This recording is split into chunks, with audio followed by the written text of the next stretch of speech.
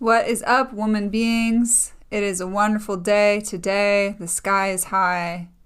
Our sights are... I think Kelly's high. I might be feeling very tired today. But we're going to talk about one of my favorite things, which is film.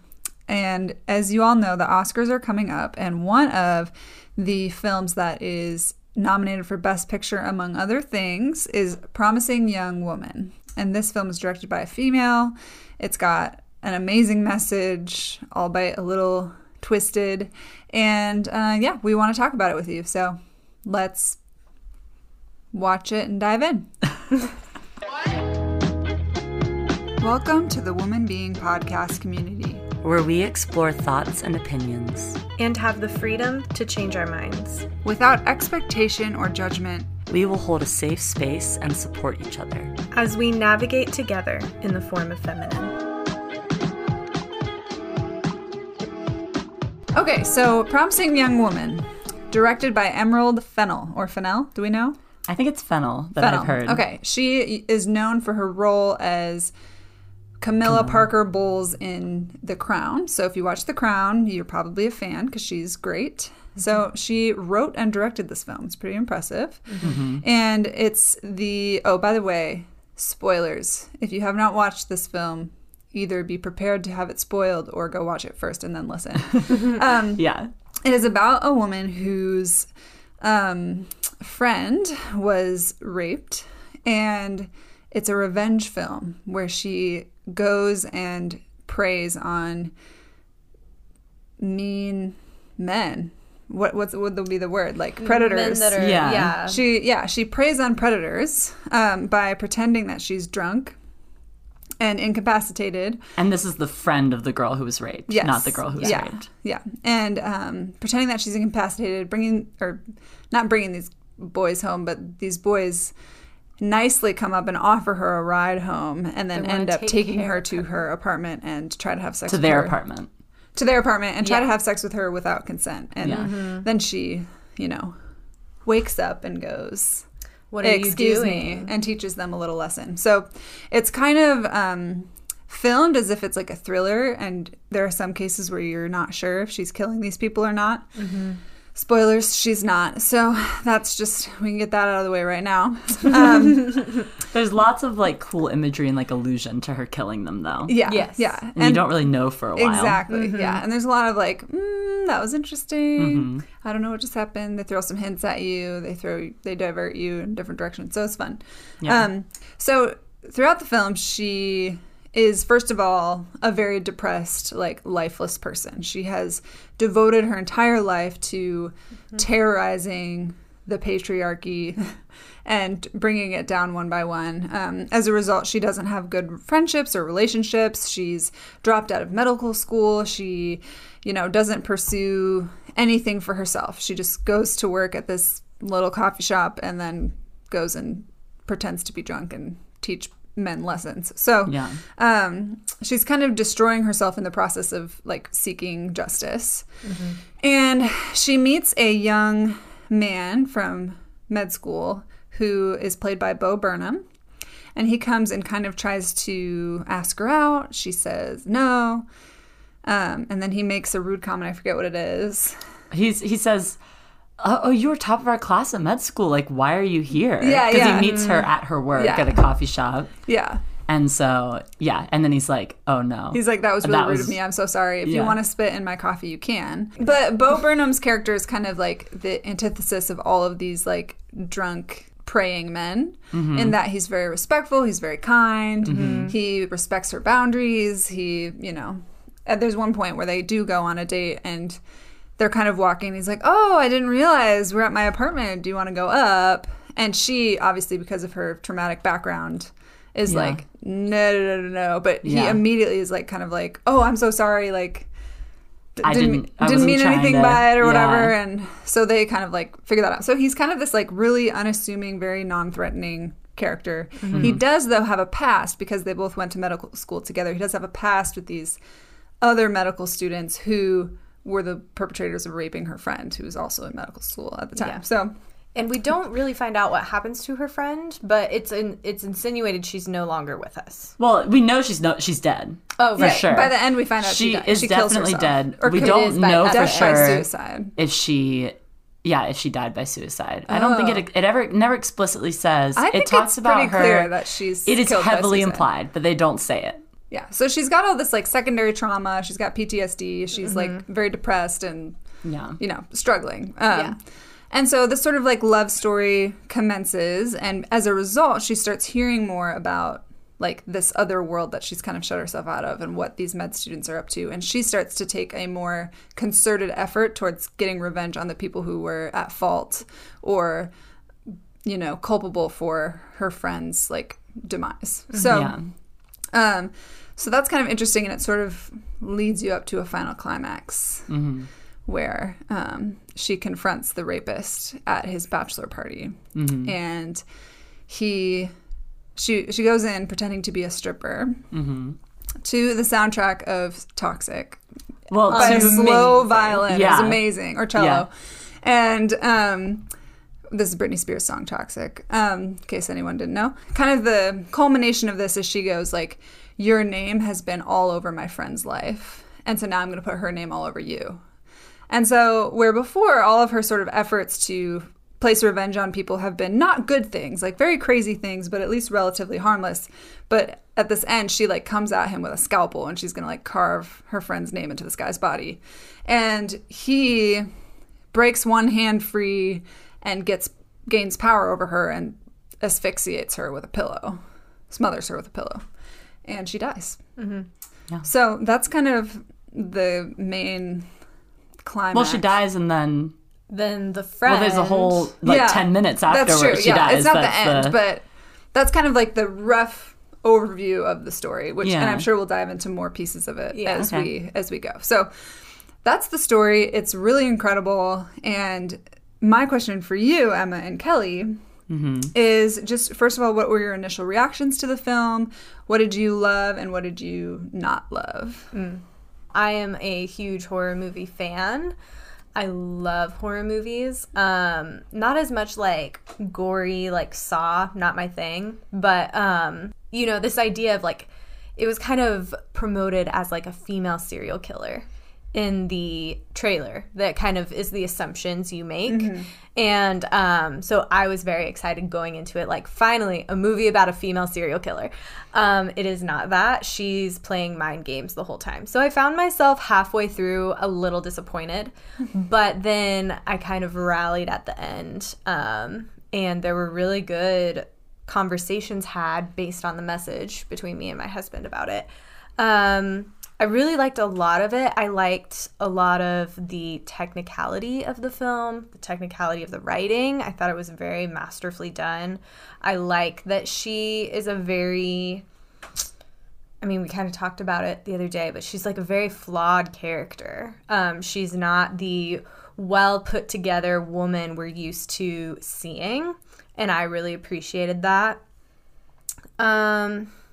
Some of the scenes felt a little disjointed, like there wasn't a clear vibe, if you will, throughout, like that was consistent throughout the film, but there was lots I really liked about it, and overall I think it was a really, really good movie with a really good message, especially about how, as society, for some reason, we try to protect men, and we think men, like, didn't have another option or it wasn't their fault, which we see a lot at the end. The way I forget his name. The guy that kills Cassie. Al. Yeah. And then his friend is coming to comfort him. Joe. Played by Max Greenfield, a.k.a. Schmidt from New Girl. He was funny. But like seeing their dialogue and how they comforted and consoled each other was like, oh, interesting. That was very intriguing to me.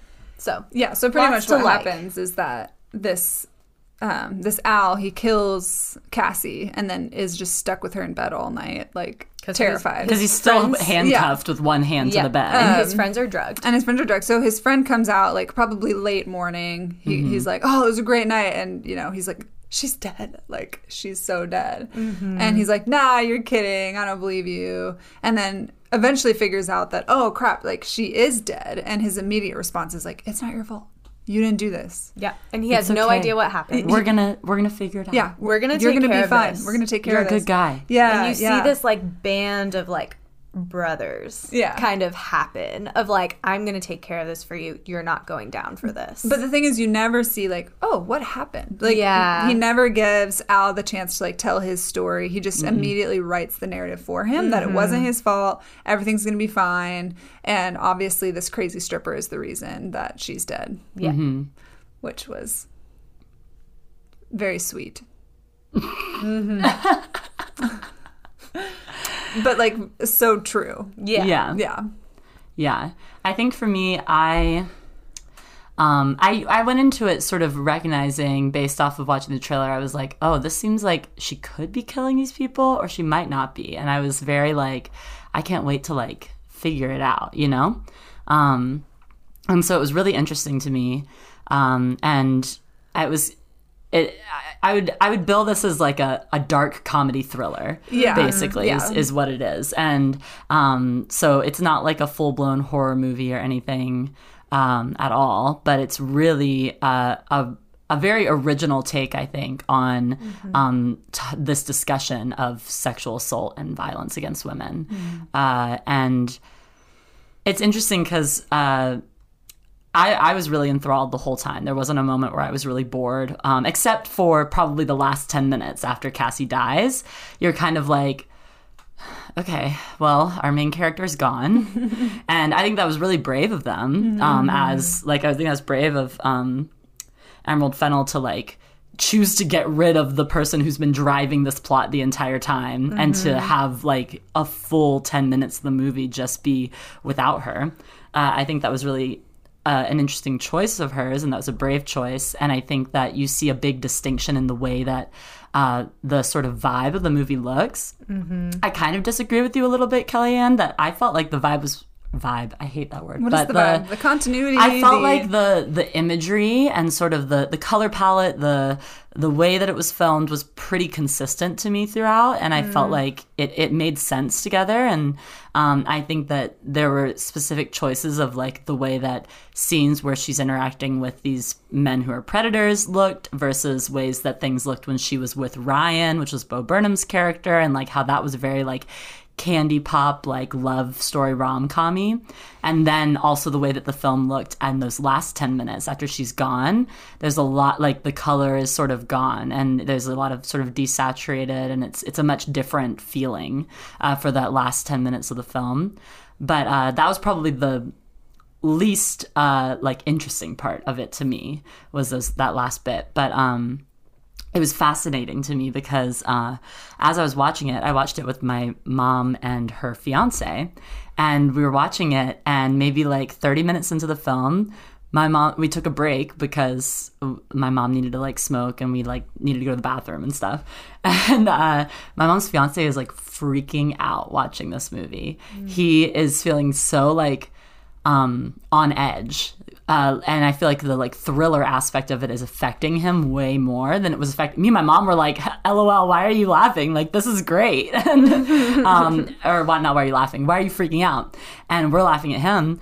And I feel like this is something that might feel more sort of like a nerve-wracking film to a man, because it is something that is sort of like a man's biggest fear. I think they actually say that in the movie, that this is a man's worst fear. And then I think Cassie, Carey Mulligan, I don't know why I couldn't think of her last name, Carey Mulligan's character, she says, well, what do you think a woman's worst fear is? And it's heavily implied. Obviously, she's referencing to sexual assault and rape and being violated in that way by a man.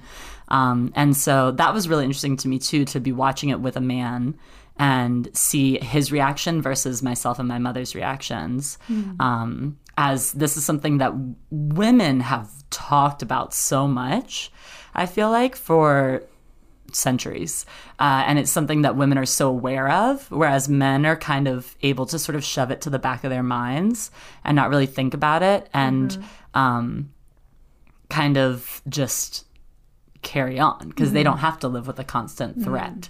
And this film sort of shows men under threat. Well, and it's very illuminating to the perception that women have towards like sexual assault and how men, or a lot of women, and I think most men, the average dude, is not necessarily aware of that perception, and it's a scary perception that someone could see you as like threatening, and so a monster, really. Yeah, really. Yeah.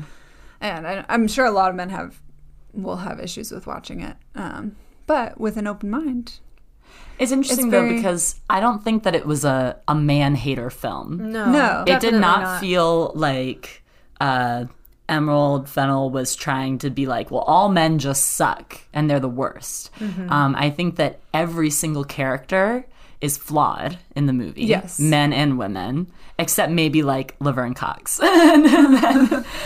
which is Cassie's boss in the film. Friend. Yes, and friend. But pretty much every character you see, her old friend Madison is truly very flawed. Cassie's very flawed. Ryan is flawed. Al Monroe is flawed. Joe, everybody. And I think that it was more looking at the gray of it, of, okay, like these people are like nice guys, quote unquote. They're quote unquote good people. I don't think they really show a man who's like truly like evil malicious, through and through. Yeah. I think that it's looking at the tension of like how insidious this mindset of sexual assault being okay is, and then also how normalized it's become. And I think that over the past 5 to 10 years, our society's been trying to break that down, but it's still an issue. Totally. Yeah. I definitely felt like the film was a big like F you to the male gaze. In a lot of ways, it had a lot of nods to things that it was making fun of. If you guys have seen our episode on feminist film theory, great. If you haven't, give it a watch, because that will illuminate some of these things that I'm talking about. Or listen, yeah. My favorite thing about the film, and the thing that hooked me at the very beginning, was this like opening scene where it just has this like roaming camera close up on men's crotches as they're dancing in a club, like in khakis. Yeah, in khakis. Like they're just regular old like dads, 30 to 40-year-old men, like dad bod type of situation. And it just like, this camera is just like in there. And if it was women, we would see it a lot differently. We'd see it as something sexy, something to be desired. But because it's men, there's sort of this like shock factor, and it's really funny. But it's kind of like, yeah, this is what your camera does to us all the time. Yeah. Which I just found like really funny. Because it was kind of like, oh, this is what this is about. Like, there's no secrets here. Like, we're going against the patriarchy. Yep.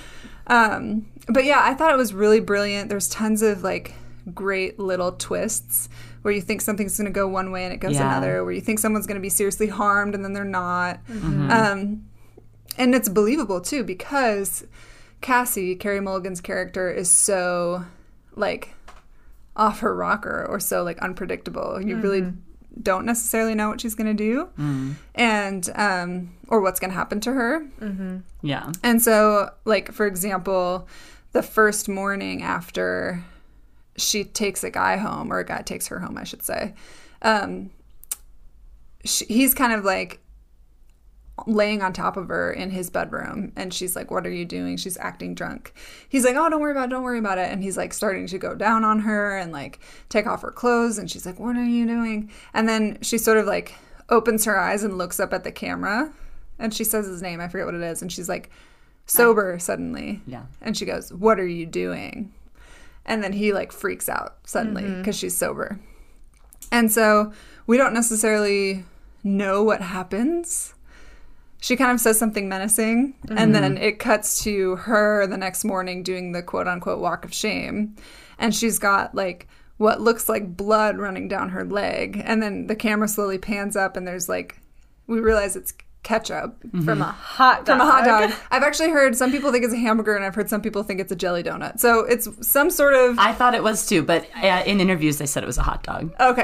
It is confirmed hot dog. Confirmed hot dog. So she's eating Which a is hot also dog. like a really funny thing because it's a very phallic thing that she's eating Yeah, as well. exactly. Yes. Yeah. So she's like, you think like, oh, she just killed him, but then it pans up and she's eating a hot dog. Yeah. Walking on. But you're still like, she still might have killed him. Yeah, Yeah, exactly. it's You don't still know. possible. You don't Yeah. know. And so things like that were very fun. And then toward like throughout the film, you discover like, oh, she's not actually murdering people. She's like teaching them a little lesson and Yeah. leaving. Yeah. What but- I like about that scene too Yeah. is like she gets catcalled from across the street, and she stops and she just stares at these 3 construction workers that are like catcalling her, and she just like stares at them, Yeah. and then it makes them uncomfortable. They get scared. Yeah. and then they're like, "Fuck you!" Yeah. Like it switches so quick, and then she just like walks off and keeps eating her hot dog, and Yeah. it's like that's kind of the echo of the film. Like guys are like, "Oh, you're desirable," and as soon as you like give them the attention or like show any resolve or power, then they're like, "Nope, not into that." Yeah. Yeah. It's interesting. Like going from, for example, blackout drunk to sober. And Yeah. being like, "What are you Suddenly doing?" these men are like freaked out. It's Yeah. like, oh, And it's you're more afraid of a sober woman than a drunk woman. Like, Yeah, and it's like, okay, so why does that scare you? You Yeah. know? Like why does me being sober all of a sudden scare you? If you're doing nothing wrong, Right. then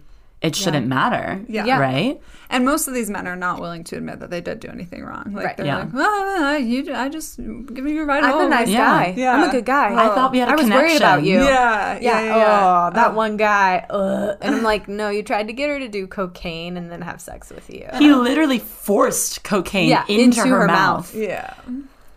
Oh, going back to the food though, one thing I noticed about her is that she's constantly eating throughout the film. Like she's got like a Twizzler in her mouth. She's eating candy. She's always eating. Has a sucker. Yeah. Something. And I don't know what that means necessarily, but how I interpreted it was like, hey, yeah, she's a woman and she eats. I By the also way, like- really like that they're kind of more sexy foods, Yeah. if you will, like the hot dog, the sucker, the Twizzler. She's playing with it in her mouth, and it's kind of like Drawing it's you to her also mouth. yeah, it's kind of like sensual, but also like I'm a human, Yeah. and I like that it's kind of both. Yeah. Because she's also like, I'm not interested in giving you what you want.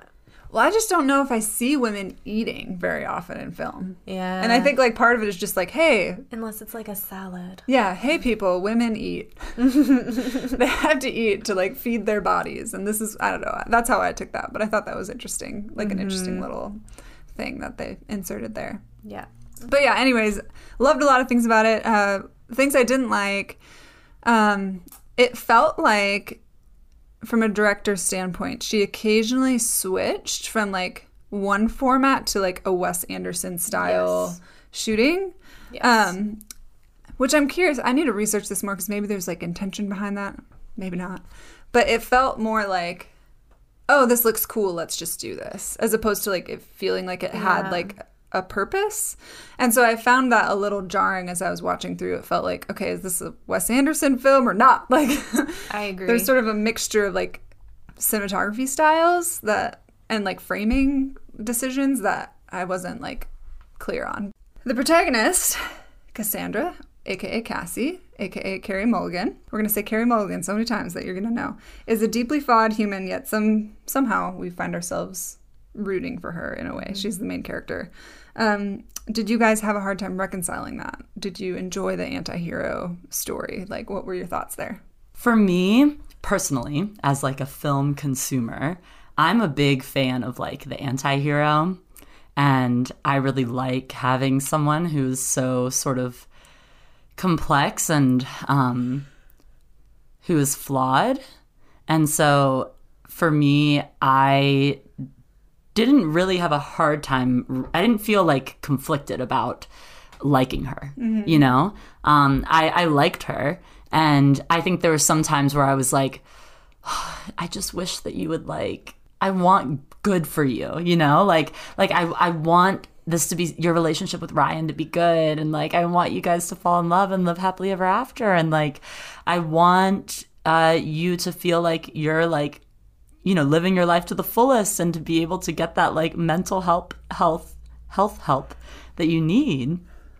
And so I think I was rooting for her, but at the same time, I think I was also like empathizing with her a lot and feeling like yes, like this is not maybe the way that I would have handled this, or like it's hard for me to even say that because I have not been in the situation she's in, but like I don't really like fault her that much, if that makes sense. I think that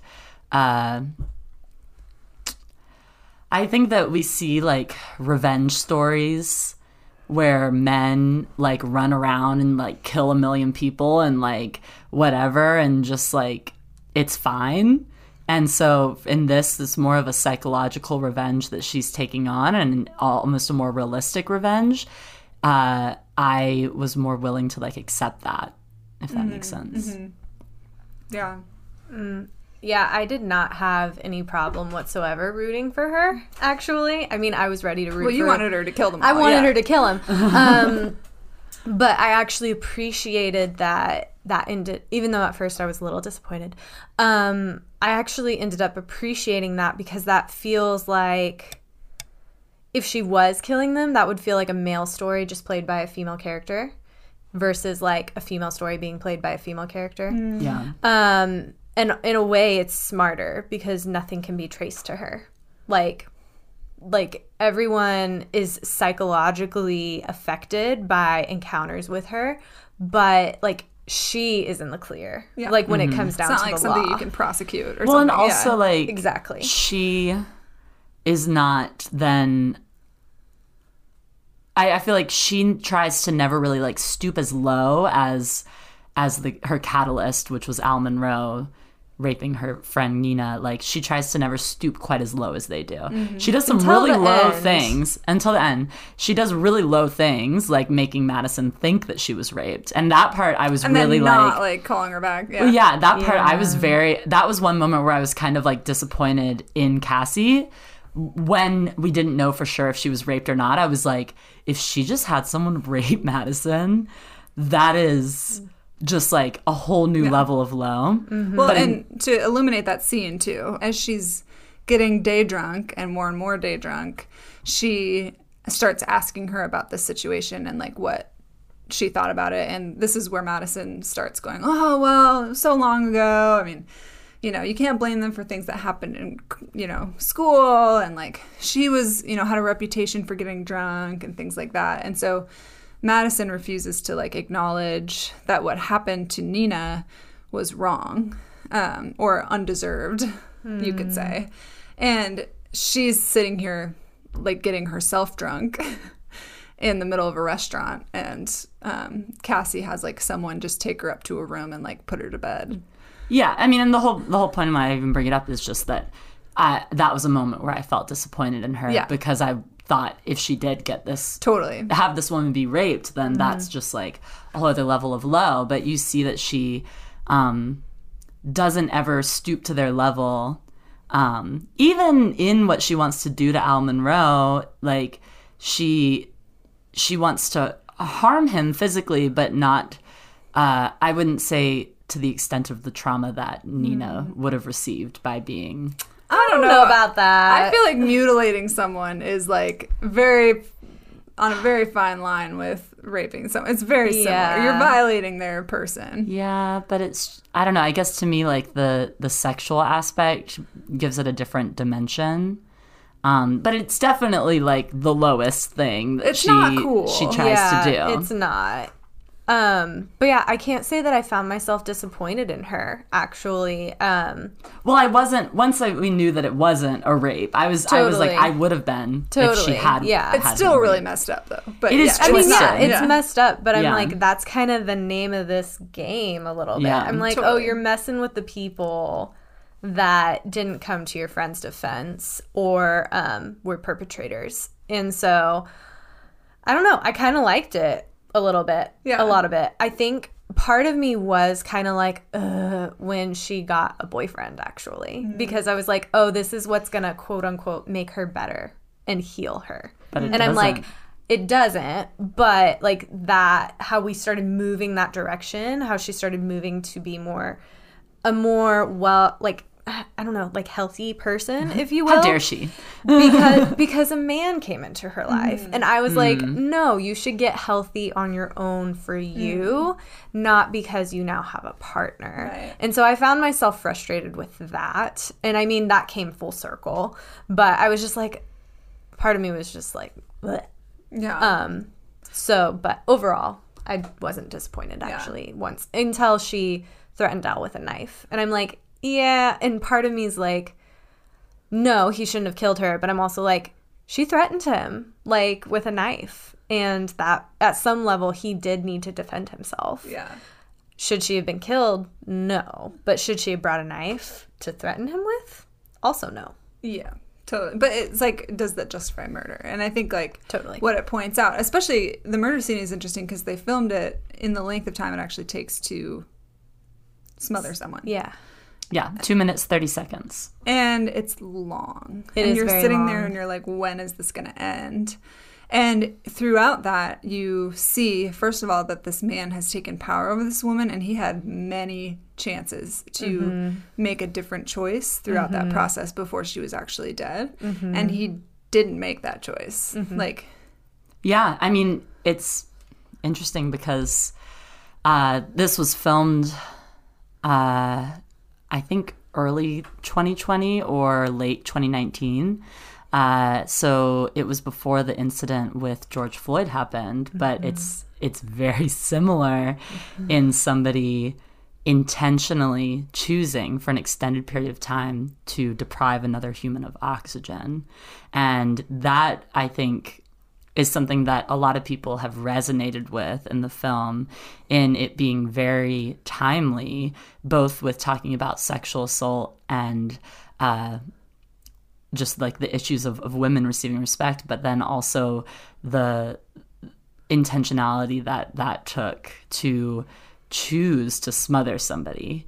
And so that was like a very visceral moment for me, and I'm sure for many people watching it in light of everything that happened in 2020. And like, on top of that, the fact that like they chose to not have her killed with like a gun or in some sort of gory way or in something that would be more quick or instant or whatever. There was no real fight. Right. There was no action. and it's not like it was a snap decision, you know? No. Like, it was a constant, intentional decision. Exactly. Yeah. I found myself in that scene very fascinated with watching Al. Because at first you see him, like, he is being threatened with a knife. He is fearing for his life, clearly. He snaps. And you see this, like, animalistic almost fight to live. But then as that scene slowly goes on, you see that fade away. And it turns almost into, like, annoyance. Like, he is, like, inconvenienced. And, like, it's, like, a job that he's, like, that he feels like he has to finish for some reason. And that's what was very intriguing for me as well, to watch his experience, because, and like how he chose to act that out. And that was also very interesting. Yeah. Yeah, for sure. I mean, you even see, like, as Cassie's body becomes less and less, she loses energy as she's being deprived of oxygen, as she's struggled for so long, and she starts, instead of thrashing, she just sort of starts to just like move her hands and slowly move her legs, and you see Al just sort of swat her away, and he's just like, stop moving, stop, you just stop moving. And it's almost like this like mantra that he starts to take on of like, stop, just stop moving, and he just wants her to stop moving. But that, her stopping moving, I feel like that's almost him detaching himself from this thought that he's killing somebody. He's like, I just want her to stop moving. Yeah. And that's what he's telling himself over and over again. But he's killing her. Yeah. And that's what her stopping like, that's how she's going to stop. Ooh, that's good. I definitely think, like, if anyone loves like a Joker film or, you know, things like that, like it's not hard to watch a movie like this and like understand and empathize with the main character, but also like understand that they are in need of a lot of help and that they're a danger potentially to society. Yeah. And it's a lot of things that Carrie does or Cassie does are like overall harmless, but like a lot of twisted stuff. Like you wouldn't like look at someone like that and be like, they have a bright future, you know, like you'd be like, this probably seems like it's going to eventually escalate to something worse. Yeah. But then like it culminates in this man who appears to have grown up. He doesn't want to participate in the crazy bachelorette stuff. He really seems to care about his fiance. He's turned into a good guy. Yeah.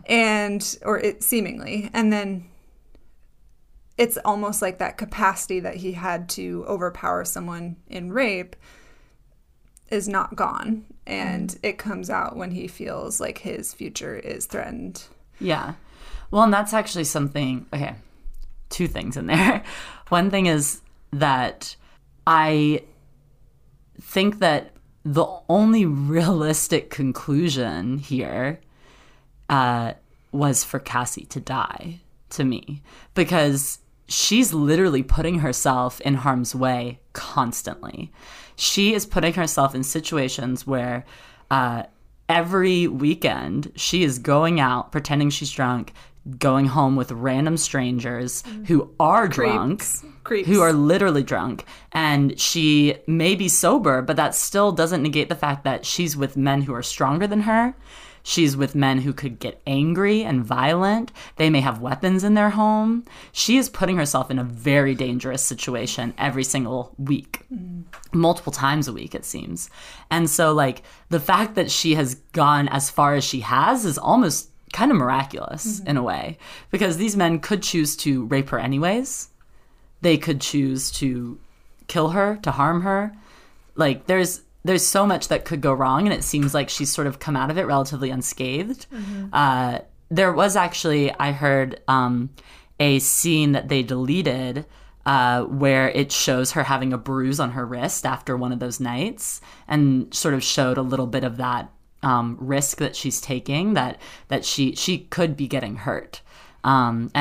Just having a bruise on her wrist really isn't too much to walk away with, but it's still kind of amazing that she doesn't. And she's not like a martial artist or a spy or some sort of trained person in self-defense or anything like that. She is literally just a girl who has chosen to do these things, who's having somewhat of a mental break. And I think that her dying in the end at the hands of Al Monroe is kind of the only way it could have gone, outside of unless she had chosen to get help, basically. Because even though she was with Ryan and they were having this like rom-com moment and they were in love and all these things, it still didn't really change the actual like mental health things that she had going on. Because the second that things were brought back up, which Madison brought up later on when she gave Cassie a video of the incident where Nina was raped, and she saw that Ryan was a bystander in that, instantly her relationship with him is broken, and instantly she is back at this revenge plot that she's been going towards the entire movie. And so it's really the only way that she could have gone outside of getting actual help, because the Ryan relationship was really more of a Band-Aid than an actual healing or an actual like solution for her. But one other thing that this makes me think about is you saying that Al Monroe had been reformed, like he is like a good guy now, he's seemingly a good guy. He's gonna get married to this beautiful swimsuit model, which seems like a little bit creepy to me when they talk about her being like a swimsuit model, and I'm like, okay, very shallow. Like, but okay. Whatever she wants to do to make the bread. And then he doesn't want to have a stripper at his bachelor party, and then he doesn't want to have sex with her when she takes him upstairs and things like that. It's like, oh, he's like kind of a good guy. And then one interaction that we haven't talked about yet is her going to Dean Walker, who's the dean of the medical school that they went to.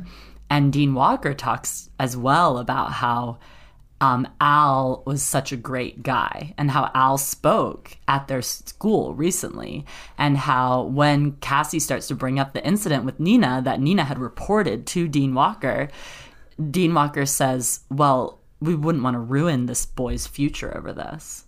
Yeah. And she didn't. Well, his future is bright. And that's the interesting thing about this film, is that it sort of explores this theme of the nice guy, which we hear. For anyone that's not familiar, the nice guy is, you know, the guy that gets broken up with or gets friend zoned, and it's always the nice guy who bad things happen to, right? So it's kind of like a self-pitying form of mind. And you sort of see this theme throughout the movie of these guys who have the appearance, like they're not necessarily like douchebags on the onset. They're kind of nerds. Some of them are sort of like, you know, they're not like the most handsome or like powerful men in society, you know? They're just like nice guys who are like, ooh, this girl seems like she needs a ride home. And if something happens or blossoms from that, like, then great. And their inability, it seems, to reconcile with their problems when she confronts them is always sort of like, no, I'm a nice guy. So did you guys feel like these depictions were accurate, messagey? Did you enjoy that kind of dynamic? Yeah, I mean, I think there were aspects of that I enjoyed, especially like, oh, I'm just going to help her. I'm going to like get her a ride home, but then you don't take her home.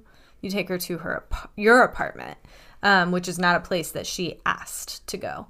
But also, part of me is like, oh man, there are actual like good guys out there. So I don't want that to be the only message. But I mean, this is a narrative that I feel like happens time and time again. And I'm like, man, I feel like that needs to be more of a conversation. Like, how many nice guys actually aren't that nice? And it's very quick to trust someone that is a nice guy, quote unquote. And it's like, oh, maybe like that nice guy doesn't deserve your trust yet. You know, that kind of narrative is interesting overall. And I especially like this concept of, you know, you might be like a nice guy, look like on the outside, but what do you do when no one's watching? Totally. And it's not like in reference to upstanding men, you know, It's in reference to the nice guy in quotations, like the guy who always has a justification for his actions, and it was never, you know, intentional, and he's not responsible for anything, and like he's just a poor guy who's just really nice, and it's so hard for him. Just like a poor nice guy. It's hard to be a really nice white nice guy from a rich family that's been to med school, makes lots of money, and is gonna marry a supermodel. It's so hard, especially when you rape someone, and that could potentially ruin your whole future. Everything. That's so hard. I was drunk. I didn't know what I was doing. Well, that's the thing is, these are arguments that are legitimately used in cases of rape. 100%. And of sexual assault. In favor of the man, and then those same arguments are used to vilify the woman. Yes. And she was drunk. She put herself in that situation. Yes. So, I mean, you hear the second guy that Cassie goes home with in the movie, when she reveals that she's sober, he says, as an excuse, he's like, oh, well, I'm just like really high right now, because he's the one that's doing cocaine. And it's like, oh, but you thought that I was really drunk and you were getting me high. So, like, you're not culpable for that, but I'm somehow was able to consent. Yeah. And you see her literally, it's comedic to watch her literally not reciprocate anything to these men. She's sitting in the car with the first guy who she goes home with at the beginning of the movie. And it's actually interesting because he's standing in the bar with two of his friends. And those friends are both like checking her out and making comments about her. And he's kind of like, seems uninterested. No, just let her be. Yeah, he seems sort of like uninterested in her. And then he's like, okay, guys, like, I'm just going to go make sure she's okay. And then he winds up being the one that tries to take her home and rape her. And, when they're in the car on the way, he says, oh, well, my apartment's like really close. Do you want to just like have a nightcap? And it's like, tell me, in what world you think that a girl who is so drunk she couldn't find her cell phone, so drunk she couldn't figure out a way to get home, wants another drink with you in your apartment? She's also about to throw up. Yes. Out the side of your vehicle. She literally like is like totally unresponsive to this. I'm pretty sure she says she doesn't want to go to his apartment, and he's pretty insistent. And then she's just kind of like, oh, because she's quote unquote drunk. Yeah. And then when they get into his apartment, he starts kissing her, and she's absolutely not reciprocating in any way. It's so awkward. It's so funny. Oh. Yes. And she is just like mouth closed, just like straight faced, and he is just like macking on her, like and into it. Yeah, and it's just like, and it's very similar with the other guy who was doing the cocaine, and I think that it's sort of it's showing the way that these men are viewing women as a means to an end. He doesn't care if she reciprocates. He doesn't care if she's into it. He doesn't care if she genuinely consents, because he's like an all-around good guy, and he's just, trying to, fulfill his need as a man. Yeah, he's just, they have a connection, and he's hoping to get lucky. That's all. Yeah. And so it's very interesting, and I think that, like I mentioned before, that this movie is really good at showing sort of how insidious this whole idea of consent and rape culture has been in our society, and how these men are able to just reason things away, and how they're also able to think of themselves as nice guys because they aren't maybe as bad as something else that they've seen, or because they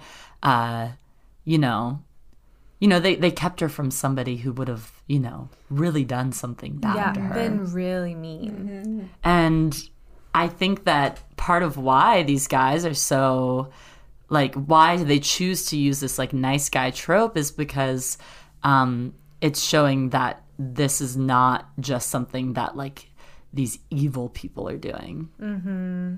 And, like, these guys are your, like, quote unquote average Joes, and they're normal. And because of that, it's revealing to us as an audience that this is not something that just happens with, like, quote unquote crazy people. Like, this is a day to day.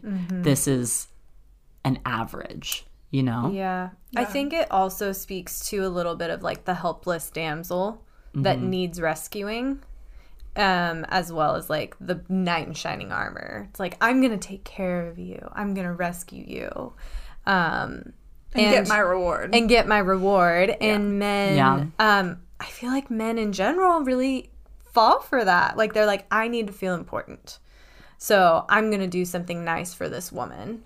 And it's like, man, we've really told men that women can be a prize to be won, and that they need rescuing. And so it's easy for her to entrap men in a way. Not that she's like, I don't know if that word's accurate, but to describe what happened. But in a way, they kind of are just like suckers for this trick that she pulls on them, because they're like, oh, well, I'm going to rescue her. And she's like, gotcha. Like, she doesn't need rescuing. Well, and this is a little bit reading between the lines, too, but it's based a little bit on my own personal experience as well, is that the men who take her home are not men who are wildly successful and attractive and able to get any woman they want, right? These are men who, like, haven't been laid in a while. They're not necessarily the most handsome. guy. They probably find women that are as attractive as Cassie's character intimidating and someone way out of their league. And so it's almost like they see someone vulnerable and they like go for it because they're like, this might be my chance to get this like beautiful woman. Perfect 10 or whatever. But in a sense, she's preying on their vulnerabilities and insecurities and thinking that they can't do better than that in a way.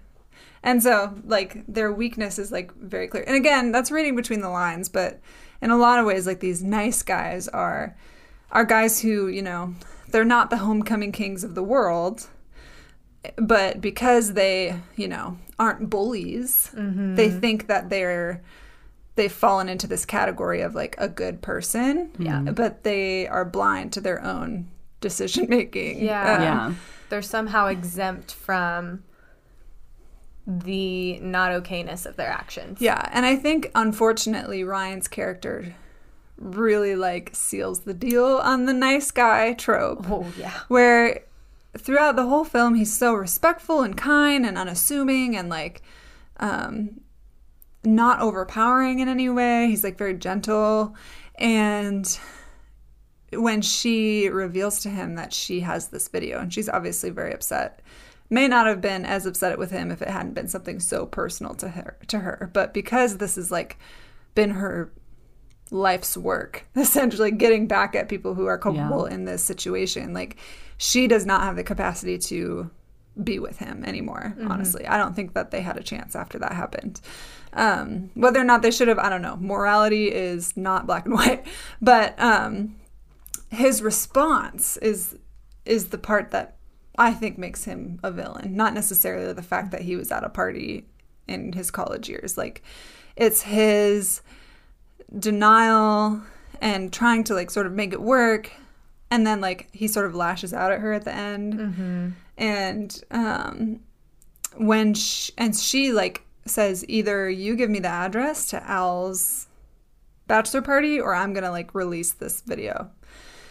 And so he gives her the address, and then when the police come to his office several days later, and this guy's a pediatrician, right? So like pediatric surgeon. Oh yeah, pediatric. Like he's an angel as far as society is concerned. And this officer sort of softball asks him some questions, and Ryan, knowing that someone he loved had just recently said he loved, is missing.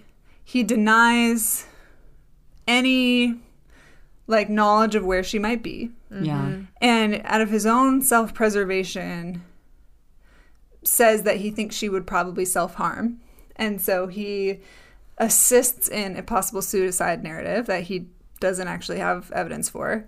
And I think that, she is obviously mentally unstable. Sure. So I don't think that the idea that she could have self-harmed is totally out of the picture, but especially from Ryan's perspective. But it's not true to but the he love does story have the that information of knowing where she was going that weekend. Right. And so it's wrong, but I do see how Ryan was able to somewhat justify that and knowing, like, well, like, she was kind of, I didn't really know. Because if you think from Ryan's perspective, during the beginning of their relationship, he catches her while she's out. And she's hanging all over this other man. And he's like, what the heck? You won't even kiss me. And yet here you are, like, appearing to be blasted drunk, hanging on some random guy after we've been, like, going on dates. And it's like, obviously you're not, I don't know what's going on with you.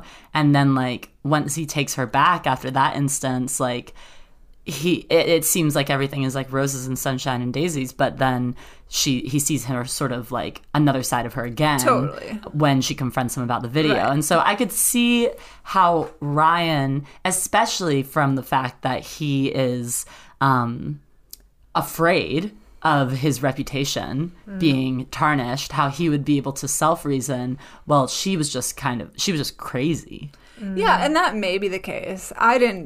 When I watched his performance, I took it as a lie. Well, like, I think it was both. Lie. I mean, maybe. But, like, the thing is, if you really cared about someone and you heard that they're missing and you know where they went and you know that these are aggressive, potentially harming men, like, despite your anger, like, wouldn't your response be to like, oh no, I gotta go find her? You know, she really lost it this time or whatever. But instead, he chooses his own reputation over her, which I'm not saying, again, morality is very gray, but he justifies to himself that he's the nice guy and she's crazy, and she is crazy. But that to me was just like a knife to the heart. And like this idea that you could trust someone and build up all this relationship with someone, and they could seem to deny your expectations of, you know, toxic masculinity, etc., and then turn around and be like that. Yeah. And I think that one thing that is interesting when Cassie does confront Ryan is that I think we see that Cassie is not totally unreasonable, because as she sort of goes through her like revenge plot, hitting all these different people with Dean Walker, with Madison. The lawyer, with Madison, you see she only like lashes out at these people when they refuse to actually acknowledge and like show remorse for the situation. And the only person who does is the lawyer, who we haven't even really talked about, but he's a pretty small character, but he is the lawyer that convinced her friend Nina to drop her case of sexual assault against Al Monroe. And he did that. That was basically his career as a lawyer, was to do that for young men who had been accused of sexual assault. And he felt tons of remorse about this. And she chooses to not do anything to him. But every other person, including Ryan, you see go into denial, go into victim blaming, go into self-preservation. And that, I think, was where you sort of reveal, like, okay, Cassie, like, has a lot of mental things going on, but she does have a standard. Yeah. Well, and it's not even that she doesn't do anything to him. She forgives him. Yeah. So she's capable of forgiveness. And I mean, perhaps if it had gone differently, maybe Bo Burnham's character could have talked to her, and they, you know, would have found a way to at least be friends, or, you know, to like, I don't know if they could have ever been in a relationship. With her still, past, but I doubt it. But I'm not saying it couldn't happen. But yeah, like she's not like, oh, you apologized, I'm gonna now still hurt you. Like she's very much like looking for that remorse, looking for people who like will repent, I guess. Totally. Which again, she's not God, so that's not like fair either way, but you know. But I think you also see her intelligence in that, because she's constantly has plans and counter plans. And I think she knew, me and James had a very long conversation about this, but I think walking into that bachelor party, she knew that she may or may not come out alive. Totally. I think she had plans ahead of time. I mean, we see that at the very end. But James actually was frustrated because he was like, I felt like she died by suicide. Like, she walked in knowing she was going to die, and she did it anyways. And he found himself very frustrated with her at that. And he was like, she put herself in so much danger. And I'm like, I mean, yeah, I guess I see that perspective as well. But you also hear this insinuation that this is a underground movement of women. When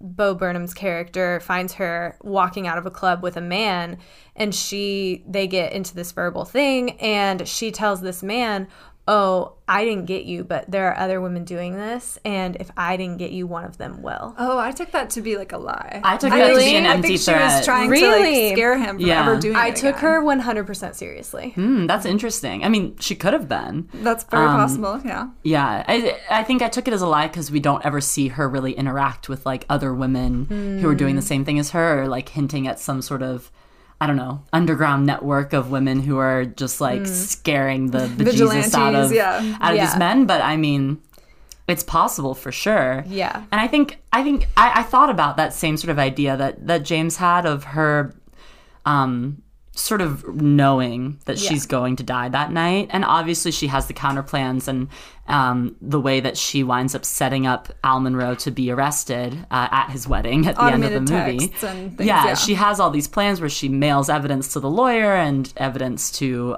Laverne Cox's character and her boss. And so she obviously has the plans, but I think I wouldn't call it suicide. I think I would just I would call it willful self-endangerment. You know, like she is knowing full and well that this is an option and an outcome.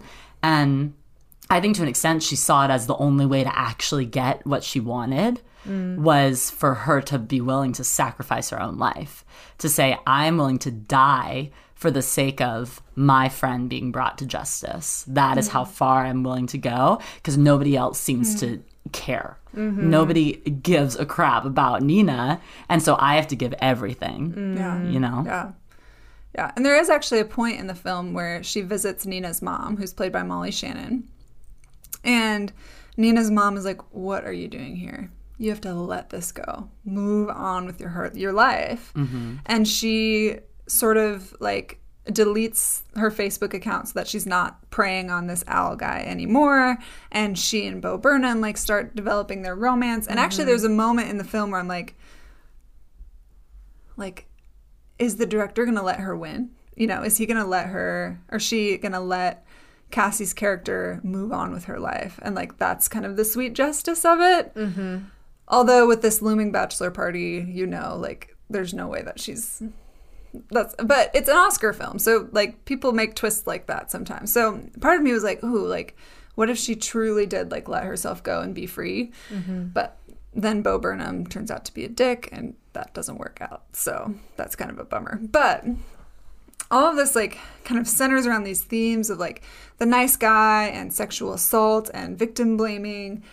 What would you guys argue the film's primary thesis is, and why?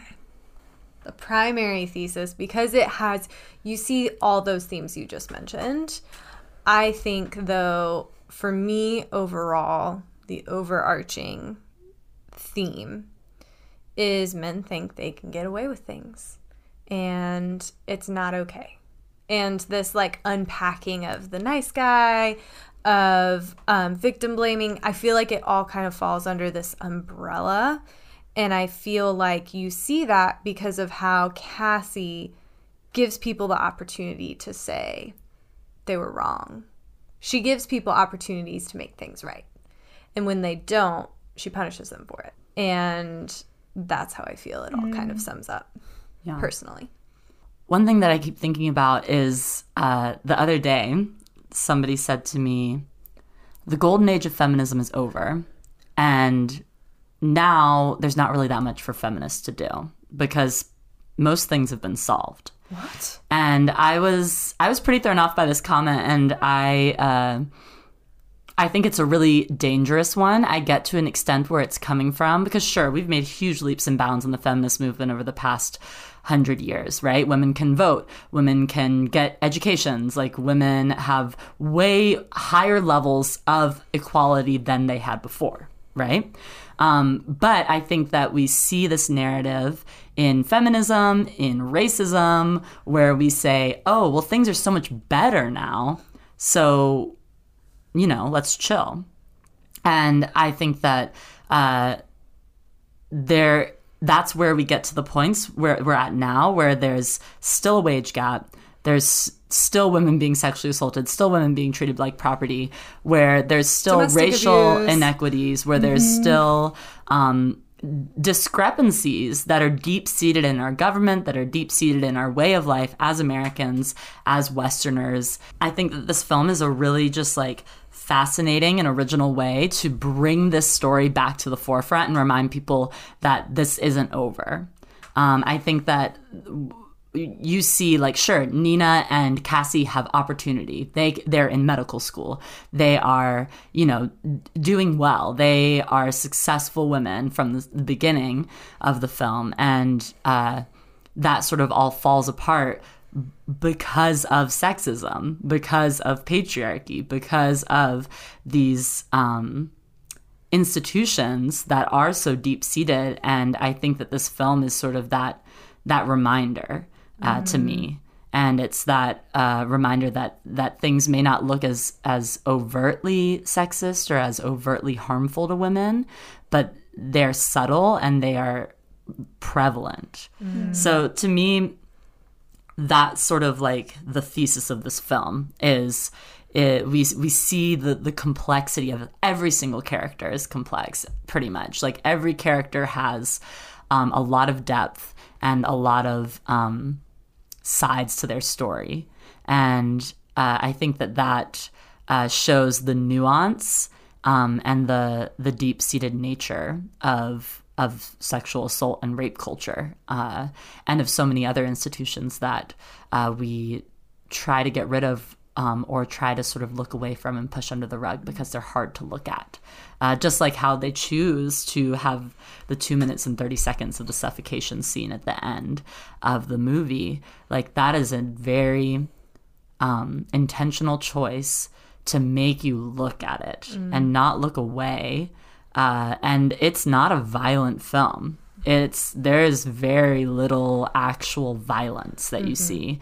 And that moment is like so jarring and so visceral. I think that it's the director forcing people to not be able to look away, you know? Yeah, that's great. I think for me, the thesis is in the title, which I'm going to ask you about in just a second. But in the title where it's The Promising Young Woman. And I believe that this title was in reference to the Brock Turner case, where he was seen raping a woman behind a dumpster actively who was incapacitated and had witnesses pull him off of her. So this is like a cut and dry rape case. And he barely served more than 3 months because the judge felt that he was a promising young man and wouldn't want to destroy his future because of one night of drinking.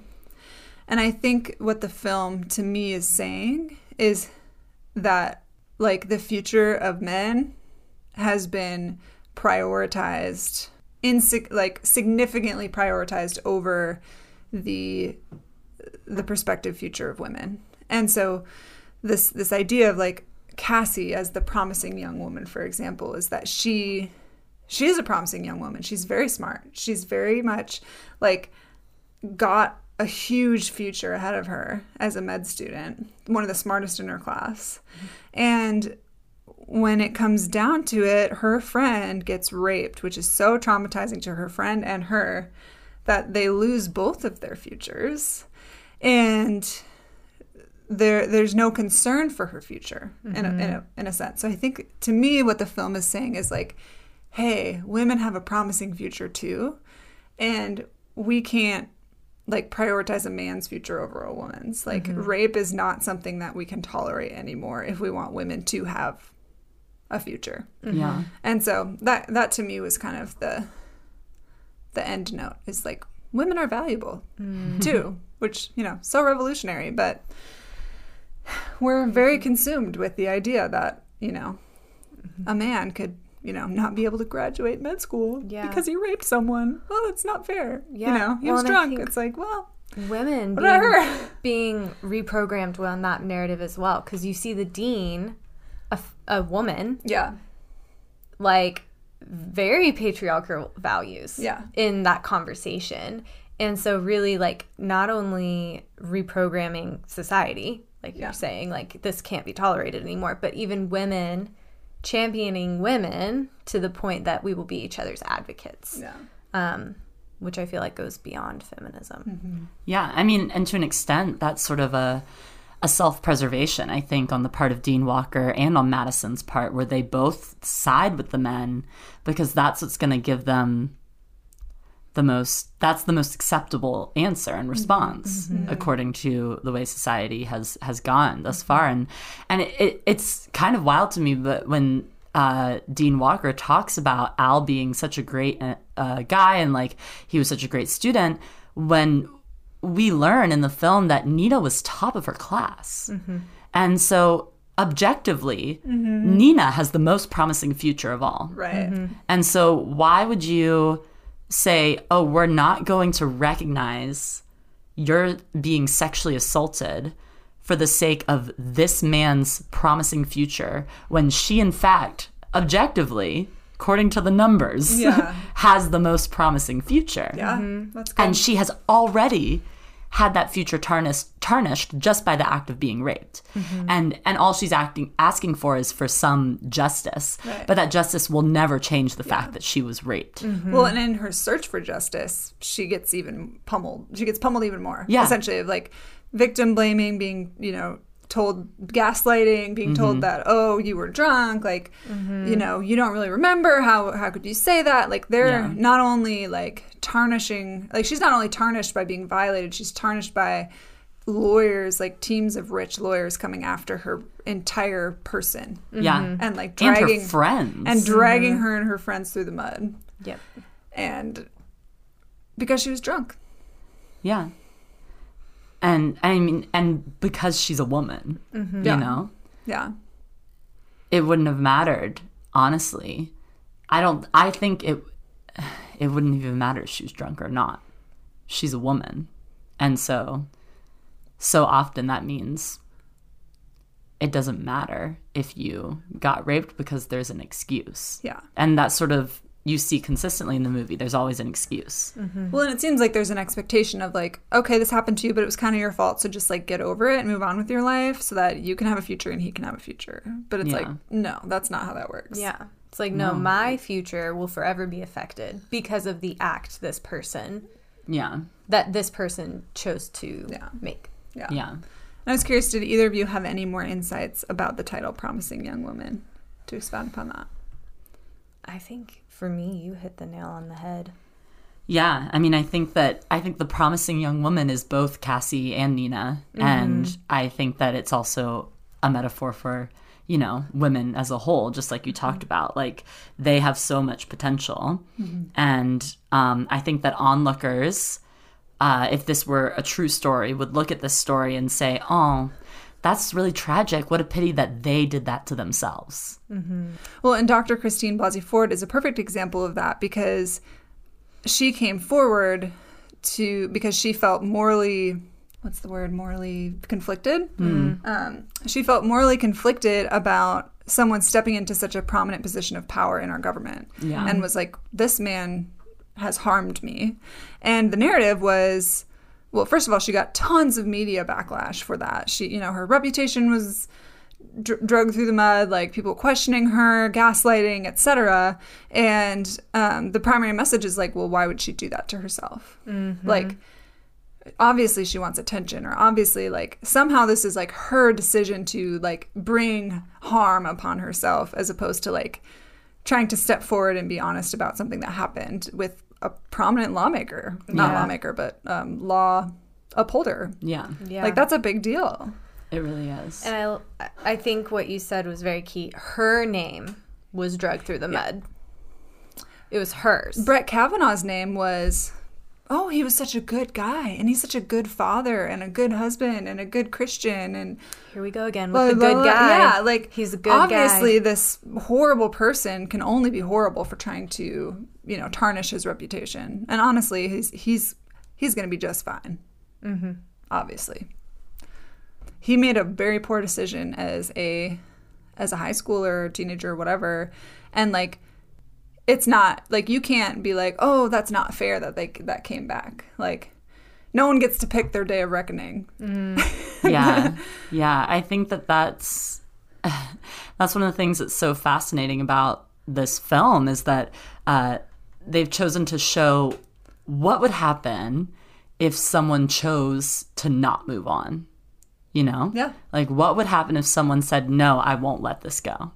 I'm not just gonna move past this. Yeah. This is not okay, and I'm gonna stick to that. And it's not necessarily the most mentally healthy thing to do or whatever, but I think it shows a really strong sense of loyalty from Cassie, and it shows a strong sense of right and wrong from her. And I think that it's, almost in some ways like a warning to men, like, don't do this, because like, you never know how crazy some girl's best friend is going to be. Exactly. And like, it's obviously a bit, like we said, it's like a dark comedy, and it's a bit dramatized at some points, although a lot of it feels very real. Yeah.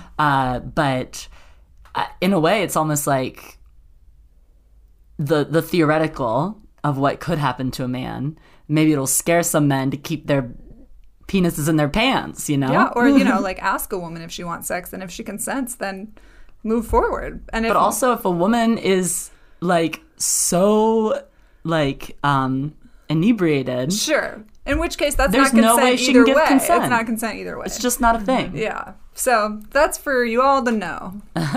Any men out there listening? Yeah. Well, and I'd be curious to see, like, hear more men's reactions to the film and like what some of their thoughts were. If they've seen these kinds of mindsets in their own life, if they found it hard to watch, if they found it triggering, like, really curious to know. Like, Yeah. it seems like that would be hard to swallow in a lot of ways, in the same way that like a slave movie is really hard to swallow for someone who's white. A nice, you know, the good old white person, when we are very culpable in a lot of sins. So Yeah. You guys, Promising Young Woman has received 5 nominations. I just want to Amazing. plug on those.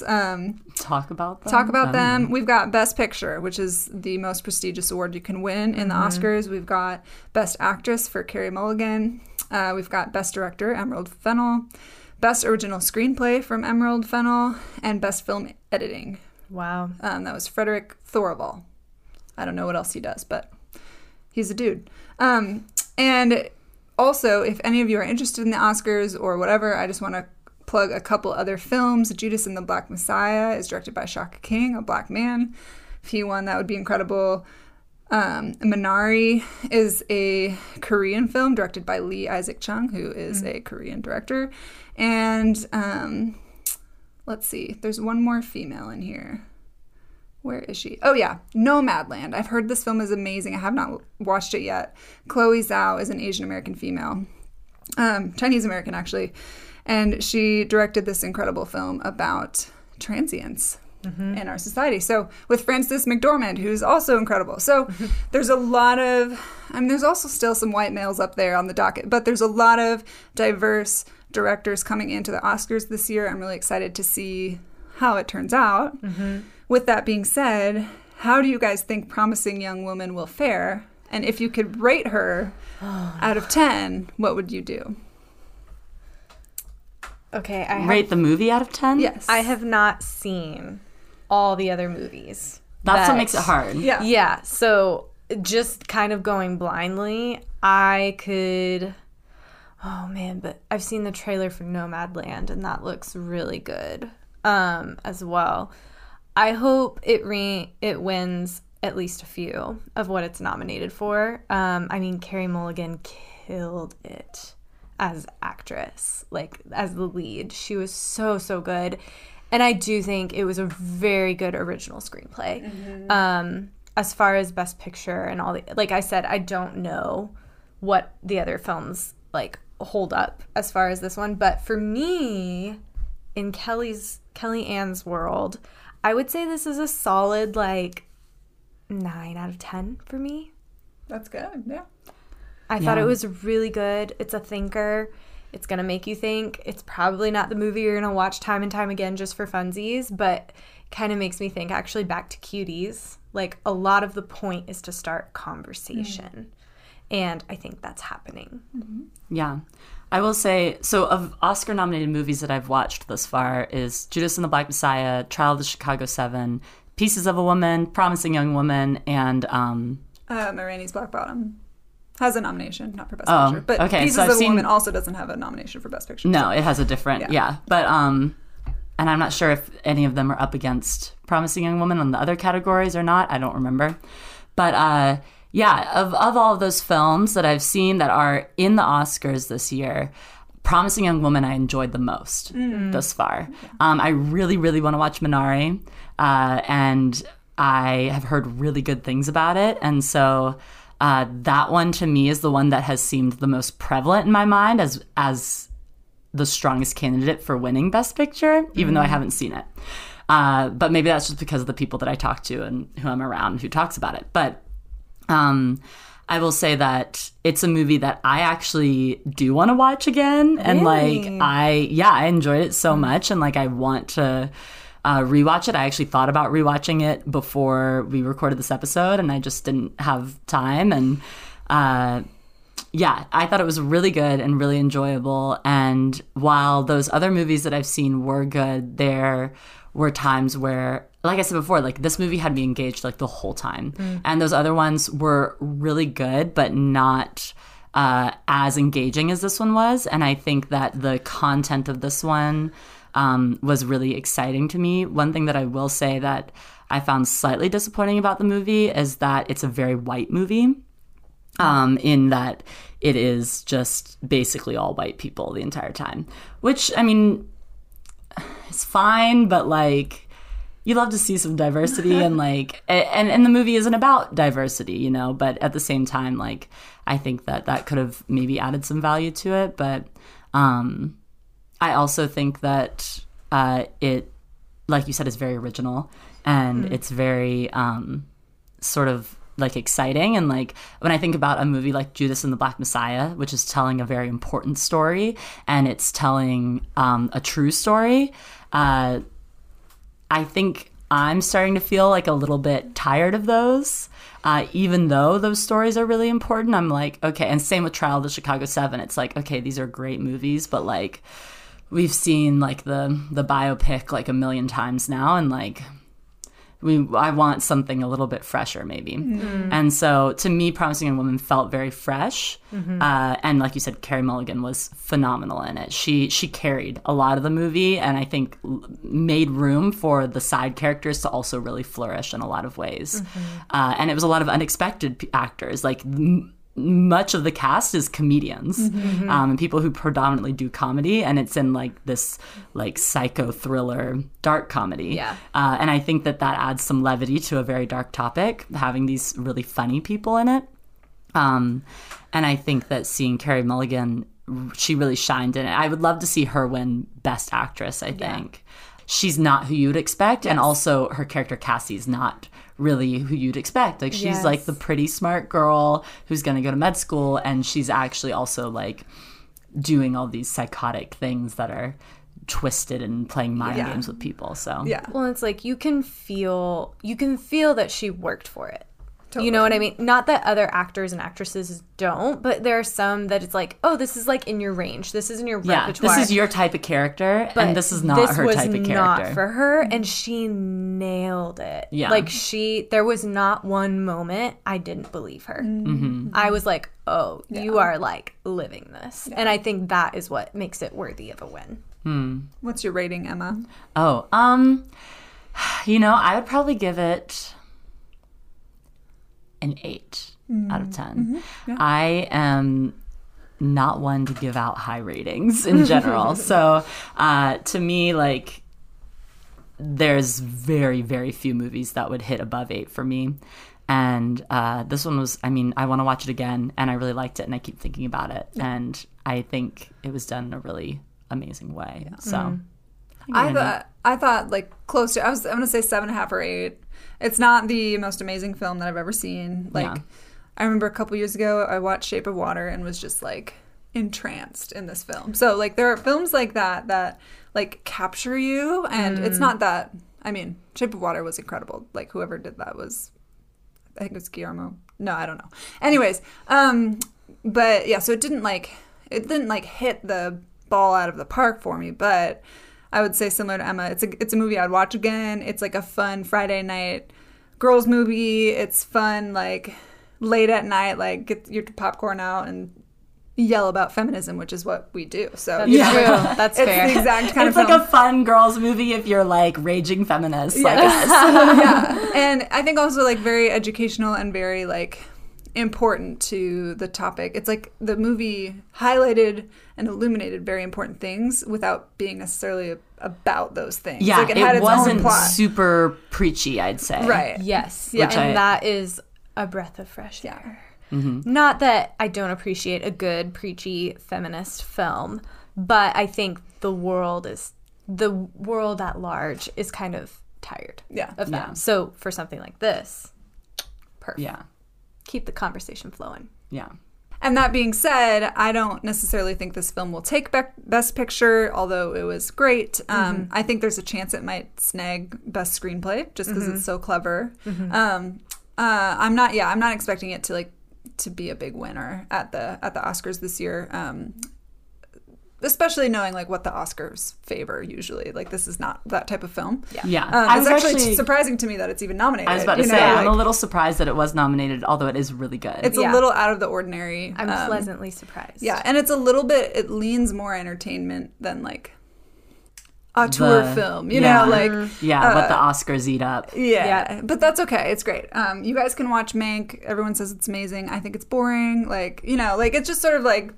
The type of films that win at the Oscars aren't necessarily the funnest. I would say this is probably going to be the funnest. All that being said, thank you guys so much for sharing your thoughts about Promising Young Woman. It was really fun to watch it and like research all of the various things that went into the making of it and talk about like the nuances and little things in there that were placed. And all of you, the Oscars are April 25th, Sunday. Go watch them. Get your Oscars on. It's my favorite thing of the year. I was very bummed when it got delayed all the way till April, so I'm stoked. Put on your best ball gown. Yeah, put on your best ball gown. Yeah. And we will see you next week. Bye. You can follow us. Oh yeah. No. Yeah, you can follow us if you want to at Woman Being Podcast on Instagram.